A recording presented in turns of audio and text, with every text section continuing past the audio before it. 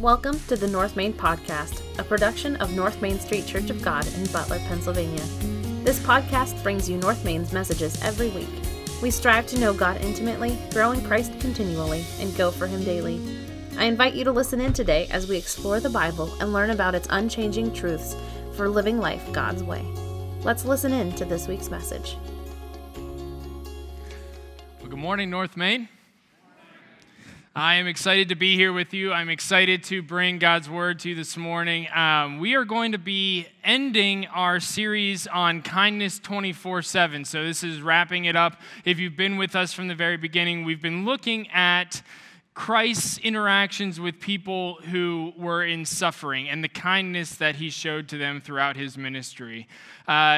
This is something that we've been challenging you as a congregation, ourselves as a congregation, through the Kindness 24/7 board out in the back to try and take off a kindness from that board and go and live that out. And so as we're wrapping this up, we're going to look today at a situation where Jesus interacts with some people and performs a kindness for them, a major kindness for them, and their reaction isn't maybe what we would expect for their reaction to be. And a lot of times it is, but a lot of times it's how we end up reacting. A lot of times it's how we end up receiving kindness, and sometimes we even end up having this done to us, and we have to learn how to take that and how to interact. So we're going to look at this interaction, but before we do, I just want to give a little bit of background to the situation that we're going to see play out here. We're going to be looking at Luke 17. So we're looking in Luke 17, 11 through 19. And we're going to be looking at a story where Jesus interacts with a group of people who have leprosy. And I know we've talked a lot about it in church, and if you've grown up in church, you've probably heard about that disease quite a bit because it's in the Bible quite a bit. Because Christ uses that disease particularly in His ministry quite a bit. And there's a good reason for it. It's a reason to be reminded as we look through. There's a good reason to be reminding ourselves as to why Jesus used that specific illness when He's doing a lot of His mission, and why it was recorded in the Bible. It talks about, the Bible tells us that there were so many acts of kindness and miracles that Christ committed that there was not enough space for them to be all recorded down. So He was healing people, and He was interacting with people that didn't make it into the Bible. I mean, it's just too much. It's every interaction He's having is a teaching moment, is a healing moment, is a kindness moment. But we see consistently throughout His ministry, specifically in the Gospels, Matthew, Mark, Luke, and John, we see it being recorded, His interactions with people with leprosy. And the reason that this is pretty straightforward is that leprosy is and was a horrific disease. What we have today, leprosy, and I did research on this a few years ago whenever I was trying to look into the disease itself. What we have today is not what it was back then. Essentially what ended up happening was that humanity was able to kind of eradicate the leprosy that was talked about in the Bible, but then it kind of sprang back up in a new form in modern times. And so what we have today, you can still catch leprosy. It's still prevalent in certain parts of the world, but it is somewhat different, and the treatment for it is somewhat different. But what they were experiencing was a disease that was highly contagious, and it was fatal, but it took a really long time. It wasn't like something that you would die right away from it. You could live for many years with it, and essentially sores would end up on your body. The basis of it is that your body would start to, for a lack of a better way to say it, would start to rot away. And so you would have these open sores. So many times, if you can picture this, what they would do is they would wrap themselves in clothes and linen completely. And so you would have this person who was off the bat scary to everyone else because I could catch what they have, right? So they're scary to me because if I come into contact with them, I could get what they get. They understood that even then. They're like, what if I touch that person, I could get it.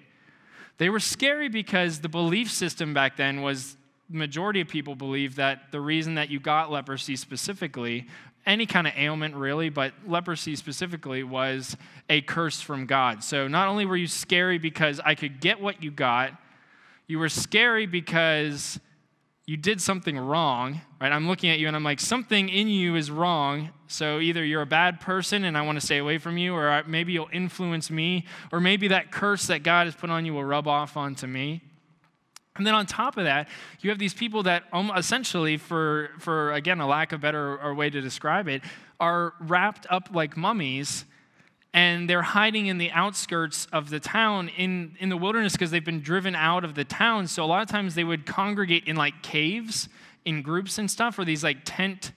And so what that community looks like is very similar to a lot of the like tent cities and homelessness cities that we're seeing right now in our country. You go to a lot of major cities and you'll see people who are struggling with drugs and homelessness and mental illness, and they'll be congregated together to try and find community, and yet the majority of the people are scared of them. I don't know, why are you there? Why are you the way you are? You know, if there wasn't something wrong with you, you'd be in a home.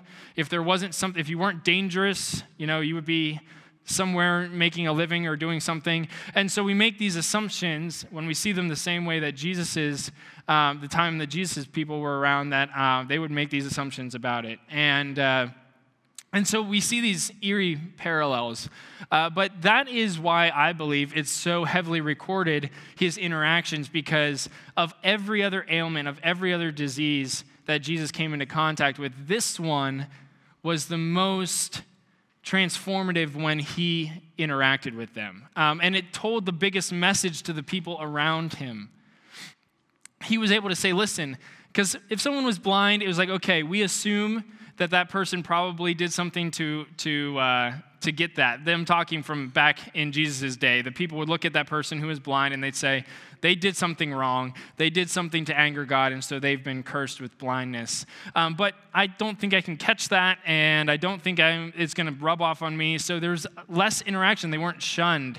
And so these people that Jesus would come into contact with leprosy were literally like, it would have been unheard of for someone to walk into these camps and walk into. So much so that a lot of times I think by the way that the people that with leprosy interact with Jesus, that they're scared of why he is coming into the camp. You can kind of see hesitance, like, why are you here sometimes when they're talking to him? Because is this guy here to kill us? Like, is he here to like throw stones at us? Is he here to mock us? What's he here for? Because it's not going to be anything good. And so that framework, that kind of picture is what Jesus uses. He goes, this is the tool I'm going to use to show people how much I love them. This tool, this like the example of the biggest kind of form of brokenness you could have in that time, I'm going to use that. And so it's just fascinating to me that we see this and how easily we gloss over it. Because he healed somebody. But like how big of a cultural impact this would have been. And then on top of it, the story we're going to read today, this camp of lepers that Jesus comes into is found on the border of Samaria and Israel. So this camp is actually, it's funny because the ailment is the great equalizer. This camp is made up of both Samaritan people and Israelites, and so you have these two groups that normally hated each other, wouldn't interact with each other, but they're living in a camp together because they all feel like they're cursed by God and they have this ailment. And so Jesus enters into this, and that's where we are today. We're in Luke 17:11 through 19. It says, as Jesus continued toward Jerusalem, he reached the border between Galilee and Samaria. As he entered a village there, 10 men with leprosy stood at a distance, crying out, Jesus, Master, have mercy on us. So by this point, it has been told from town to town that there was someone traveling around who could heal. And so these guys, they're not allowed to come into town, so they've kind of come as close as they could. You can picture this group of sick, and most of the time, these aren't like healthy people. They're burdened by their disease. And so you can picture these people kind of hunched over. They're covered in rags, and they're like, Jesus, to the amount that they can't, Jesus, help me, have mercy on me, crying out. And everyone else, you know this because of the way it is in the culture, everyone else is turning their backs on these people. And probably they're like, why are they here? Why are they here? Let's move a little bit further away. Why are they here? And we see Jesus come up, and he looked at them and said, go and show yourselves to the priest. And as they went, they were cleansed of their leprosy. So he doesn't even have to walk over and talk to them. But it's the funny thing here, and this is not part of the sermon, but I'm always blown away by this, is that Jesus, in this moment, all he does is acknowledge who they are. He had the power to heal them, he does, but what he does that's powerful is he acknowledges them. He doesn't ignore them. A lot of times I encourage people when they're asking, what can I do whenever I come into contact with someone who's struggling with homelessness, or when I come into contact with someone like on the street, or someone who's crying out mercy, right? How many of you experience it? Maybe you haven't experienced it the way Jesus is. They're not crying out for you to heal them, but they're crying out mercy. They have their hands out to you. Mercy, please. And sometimes we can't offer the mercy that they need. Sometimes we can't offer the healing that they need, and yet we can acknowledge them. Jesus looked at them and said and spoke to them. He had power beyond us, and we have power of the Holy Spirit. So there is something there where we can give them more than financial things, than more than these things. So we can interact with people, and through the power of the Holy Spirit, there can be healing and there can be transformation in their lives. So I'm not lessening that. But what I'm saying is that a simple act of acknowledgement can go a long way when we're talking about kindness 24/7, right? This first act of kindness that Jesus does is just simply looking at them and saying, I see you and I hear you. And then he sends them to the priests. Now, when you had leprosy, and this wasn't just leprosy, back in the, because they weren't quite sure how disease worked, any kind of skin disorder, so things like eczema or even like heavy acne or things like that could get lumped into this idea of like leprosy, this like skin ailment where they'd say, listen, you are not whole. And this actually makes sense. If you really think about it from their cultural standpoint, the thing that removed sin from their lives, the thing that they, when they went to the temple in order to cleanse themselves of the sins that they have committed, they had to bring spotless and blameless sacrifice. So that literally meant they had to bring a lamb that had no faults on it. It had no blemishes. It had nothing like either like scars or deformities or like messed up colored. Like it had to be pure. And so if their mindset, it's a logical step to look and say, hey, the thing that God prizes the most, what gives him pleasure and what he likes is spotless and blameless. And those people are the opposite of that. So they aren't. They can't come to God. There's no way. And so it actually makes sense, but what Jesus is trying to say is that it does make sense, but you're wrong. Logically, it makes sense, but you're wrong because you don't understand the whole picture. You're not applying the ugliness to yourselves.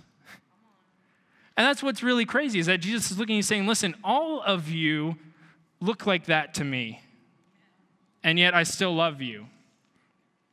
You all look blemished and broken and spotted and sinful. And so we see him come and he says, go to the priests. So in that time, like I said, it could have been any kind of skin disorder, anything, but until it cleared up, you couldn't go and do certain things within the temple. Again, you were shunned from religious. So these people, these lepers, weren't even allowed to participate in the religious worship. So it takes it even a step further about their isolation and their separation. And again, we can look at parallels of today where we've talked about if someone who looked a certain way or was from a certain background walked into the church, would they truly be welcomed, right? Would they feel welcome in the church? And there's arguments to be said that Depending on the church you're in, probably not, right? Our hope is that here is not that way. Our hope is that here is welcoming, and yet back then, they were literally barred from participating in religious worship. So if you're thinking this through and putting yourself in the place of a person with leprosy, you are shunned from your family. There's no way for you to make a living or to work.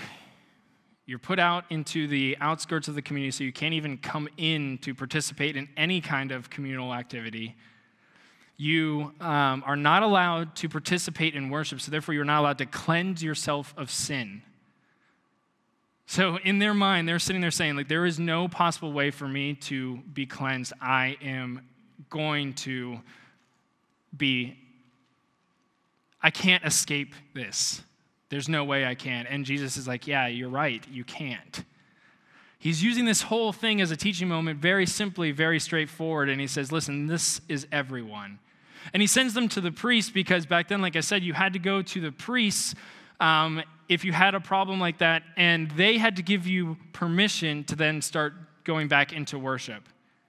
And a lot of times there were certain cleansing rituals and different things like that that you had to go through in order to participate with worship again. So what he's telling them is he's like, listen, go and jump back into worship, go back into, he's not, I guess what I'm trying to get across is he's not simply healing them, is he's allowing them back into, in their minds, kind of like salvation. He's allowing them back into a community of faith. He's allowing them back in. So he's inviting them back into the church. And he sends them and says, go and have these priests check it out. And it was a ceremony where they would literally strip down. The priest would look at their skin, make sure that they were cleansed, and then they would be welcomed back in. It says, one of them, when he saw that he was healed, came back to Jesus, shouting, "Praise God." He fell to the ground at Jesus' feet, thanking him for what he had done. This man was a Samaritan. Jesus asked, "Didn't I heal 10 men? Where are the other 9? Has no one returned to give glory to God except this foreigner?" And Jesus said to the man, "Stand up and go. Your faith has healed you." So there's a couple things to unpack before we get into the points. The points are very straightforward and simple because as I was looking through this, I thought, what are we supposed to take from this? How are we supposed to close out this idea of being kind 24/7 when we're looking at Christ and how he interacted with people? But before we jump into those points, one of the things that I want to show is that as we're breaking down, the man that comes back is a Samaritan. And it's just it's like the cherry on top of this sundae that Jesus is doing where he's saying, listen, again, it has nothing to do with this religion, the religion aspect of it. It doesn't have anything to do with like the temple aspect of it. It has everything to do with your relationship and your heart and your posture before God. And so we see now there's a couple reasons why this man might have been the only one to come back. And we're going to talk a little bit about that. Again, he was not able to go to the temples that the Israelites would have been able to go to. So the Jewish people who would have gone to their places of worship, the Samaritans would not have been welcome there. So the first logical I thought when you're reading that is that all of the Jews were like, see ya, we got to head to the temple, and they left. And then the Samaritan was like, well, I don't go to that temple, so I'm still here, and I've realized I'm healed, I'm going to say thank you to Jesus. So before we just kind of completely throw everyone under the bus and say, wow, those people are terrible, there are reasons why you might look at this and say, hey, like they were so excited, they took off and they went to their temple, they went to their place of worship, because there was the main temple in Jerusalem, but there were also like satellite temples that you could go and have these rites done. So there's a good chance that they were really, really excited and headed out. But it is very interesting that the one that returned, the one that said thank you, was the Samaritan.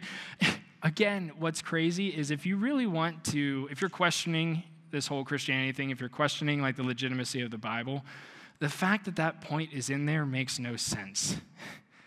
It makes no sense. This is written by a group of Jewish men. They do not want to make themselves look bad for all of history. They don't want to be like, oh yeah, hey, all of our kinsmen, all of our people ran away and didn't say thank you to God. But this foreign person who we don't like did. That's not something I'm, recording down if it's just me recording it for the sake of me recording it. This happened. And they wrote it down. And I think at the time they probably didn't even understand. They were just like, isn't that weird? The only person that came back was the Samaritan. But Jesus understood. He understood that it meant something more and that it was bigger. Our key point today is that true kindness isn't always recognized or appreciated. A lot of times when we are doing kindness, or when we're thinking about kindness, when we're thinking about how do we receive kindness, how do we give kindness, a lot of times we think back to how it's been received or given in the past. A lot of times when I was kind to that person before, how did they take it? Was it appreciated? Was it reciprocated? I feel like I give and I give and I give for this person and I get nothing back. It's just always a take from them. If you have kids, maybe you feel that way, right? That's the way it is with kids, right? It's a take, because as parents, that's your job, right? And so it's like there are times when I don't feel like being super kind to my kids because I'm like, I'm spent out and you've taken all my kindness for the day, and there's coworkers and people that you come into contact with where it's day in and day out and you're like, why? Why am I doing this when I'm not being appreciated? Why am I doing this when it's not being reciprocated? It's being received poorly. And then sometimes on the back end, when we're the ones receiving kindness, we struggle with it. And maybe you're not that way. I'm going to share an example in my own life where I struggle sometimes with receiving kindness. And we'll talk a little bit why that is. But the key point is that true kindness isn't always recognized or appreciated. So when I was looking at this passage and I was trying to think about what we could do as a sermon, as a teaching, I wanted to look at it and just say, what can we take from these two groups? There's two groups in this story. There's Jesus, and then there's the lepers. And what perspective can we get from Jesus, and what perspective can we get from the lepers? And so as I was thinking about Jesus' perspective, I was thinking about the person who gives out kindness.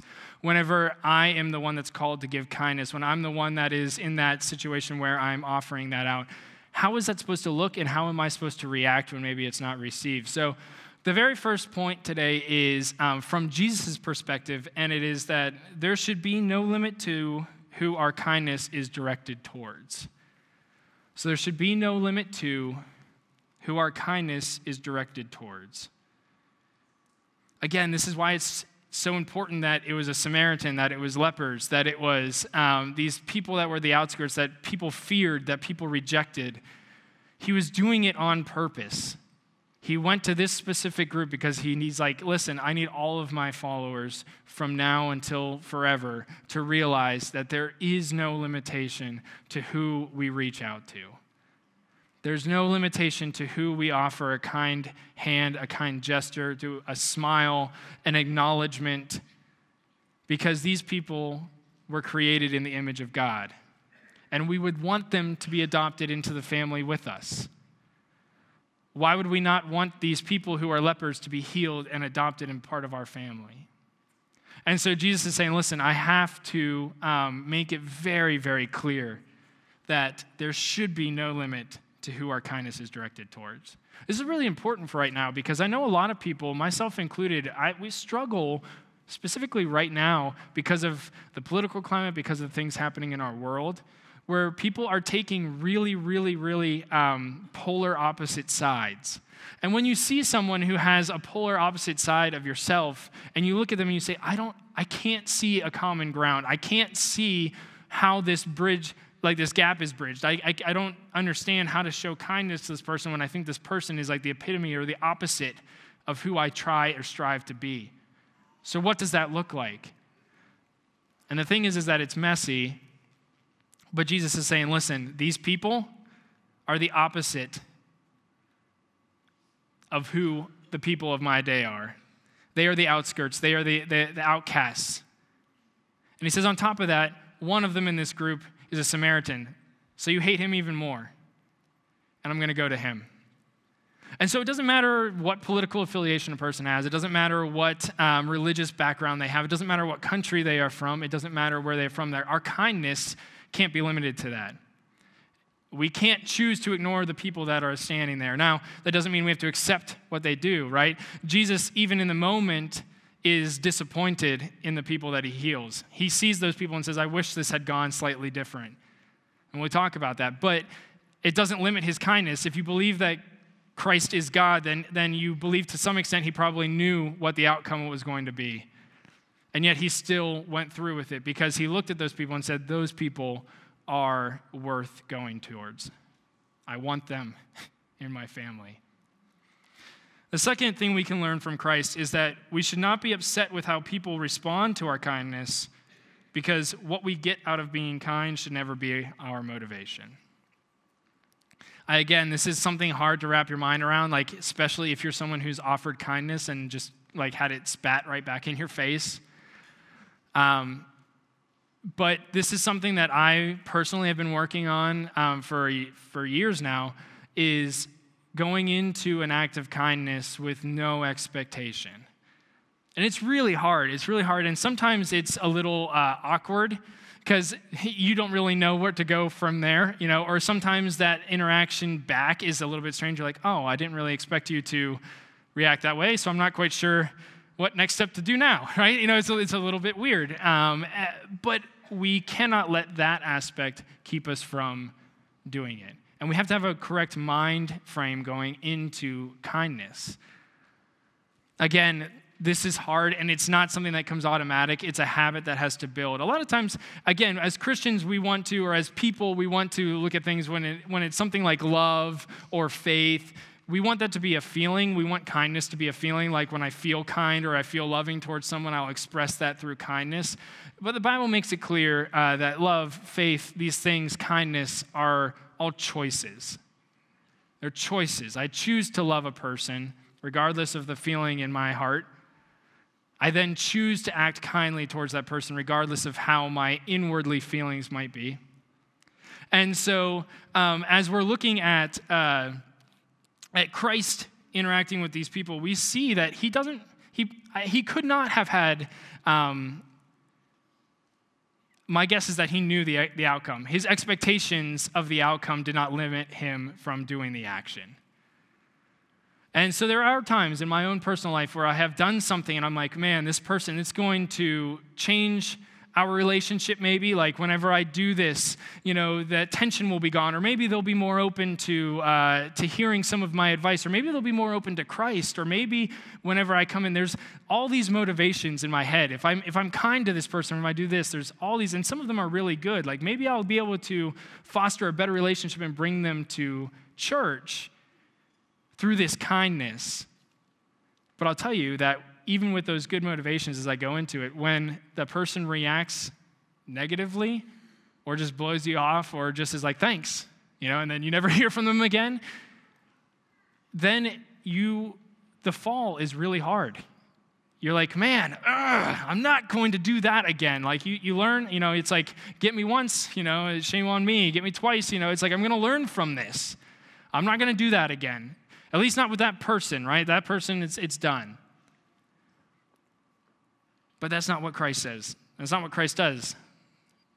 He says, listen, outcasts, people who aren't going to respond well, people who are broken, people who are lost, people who are shunned from society, and people who are the opposite of what the world wants, I'm going to reach out to you.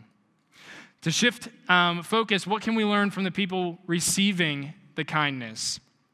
The first thing is that we should always show gratitude for kindness that is shown to us, no matter the size.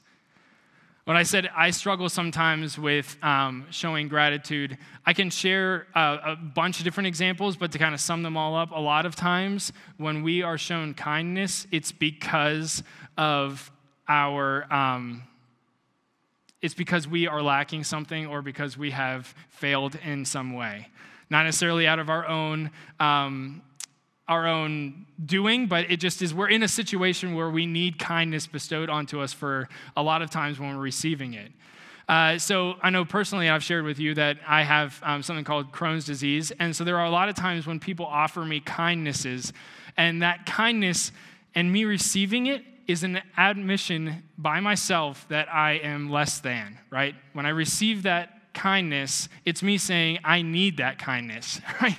I need your grace. I need your mercy because I have failed in some way. Now, whether or not that's something that I've done, I don't feel that way. Like, I don't feel like if I've missed something because of my disease that I have failed, but I have missed it and you have offered me grace. And so in that, I'm saying I've come up short. And it's just because the way the world is, things are broken. And a lot of times that's the way that we are with kindness. I can imagine that scenario from these people. Can you even imagine, what do I say to this man? What do I say to the guy that healed me, that I've been cut off from everything? I think about that, my own struggle. Like if someone came in and healed me from Crohn's disease in an instant, I don't know how I'd react to that person. I would be so thankful, but I don't know how to show it. I'd be embarrassed. I'd be in a way like I don't know how to react to that situation. And yet, Christ tells us, he says, didn't I heal 10 men? Where are the other 9? Has no one returned to give glory to God except for this foreigner? He says, listen, when you receive kindness, I know it takes a lot sometimes to say thank you. Sometimes it takes a lot to internalize that kindness and turn around and say, I'm going to allow that to change me. Right? That Samaritan allowed the kindness to shape and transform him in a way where he's like, I'm a different person now. I will be forever. And kindnesses can do that, even small kindnesses. And how we react to it is super important. How we react, how we let that kind of transform us is super important. And in that moment, we can kind of allow our pride or our embarrassment or our lack of words to say. We see the Samaritan comes back and he just says, praise God. That's all he says. He just praise God. I picture him running up to Jesus, not knowing what to say, and just looking at him and saying, praise God. And Jesus is like, yeah, thank you. Right? But can you imagine, it's like I can put myself in the shoes of these other people, like walking to the priest. They're going to get this checked out to see if it's really gone, and them thinking like, is this really gone? What am I going to say to this person? How do I say thank you for this? This is such a big thing. I can never repay this person. I can never repay this person. And again, sometimes we're like that. Sometimes we're like that with God. I was thinking about one time whenever I was in youth ministry, when I was in college, we had one of our other leaders come to the youth group, and he was driving, and he had been in a bad accident, but he had been okay. And we were praying for it, and he was older than me. And I remember I said something like, oh, wow, it's just so awesome, so lucky that you were okay, because the way that he was okay was very, very, if you look at it, he should not have been okay. The way the car hit, like he walked away and he was totally fine, and he shouldn't have been. And I said something to the effect of like, oh, you're very lucky. And he said, it wasn't luck. He said, God protected me. He said, all good things come from God. And so it was this kind of, in that moment, him saying thank you, it seemed kind of silly, right? Like, because in our mind, it was like it was a moment of just coincidence or something, but he saw it appropriately, I believe, as an act and a kindness from God. And he said, thank you, God, for this. Praise God. So this is not just something that we do when we are with people where we sometimes struggle to show our appreciation, but it's with God all the time. Thank you, God, for this food I'm eating. Right? So how often do we do that cynically or like haphazardly? No, genuinely, God, thank you for this food. I would die without it. Thank you. Thank you for this shelter. Thank you for the ability to be here. Thank you for my ability to speak today. These things that we should be consistently thanking God for. And the final thing is that it plays right into with that is we decide who gets the glory for a situation based on the perspective that we have. It seems like it might be putting a lot of power in our own hands, but the truth of it is that glory comes from like giving someone glory, giving someone praise, and giving someone honor is something that we do to God. It's one of the only things where God deserves it outside of whether or not we do it or not, right? So if we don't do it, it's not like his glory diminishes, but it's something that we interact with God and give to him. It's like one of the only things that we can give to him that isn't it belongs to, it's a complicated thing, right? So we look at our money, we look at our finances, we look at this place, and we know that he created it all, and it all belongs to him. And glory, because he's deserving of it, belongs to him. And yet it is something that we can give to him freely. And it's a perspective shift. It's something that, like, when we look at something, again, what I was sharing about that youth leader, he looked at it differently. He looked at the world differently. He looked at how he received kindness differently. He looked at these little things, even little interactions. I remembered it started to shape my life too, because I adopted that feeling from him, or that idea from him, I should say. This idea just that everything that's coming, I'm going to look at it as the glory of God. And the truth of it is that our perspective will shift even more over time. If you wonder in the Bible why it repeats certain things, like there will be times whenever it repeats, like, I am your God, the God of Jacob and Isaac, and it talks about the God that took you out of the Red Sea, and the God that took you out of Egypt and part of the Red Sea and part of the Jordan. Like, it lists all these things because our perspective shifts over time. And they're like, isn't it really cool how, like, we made it through the Red Sea?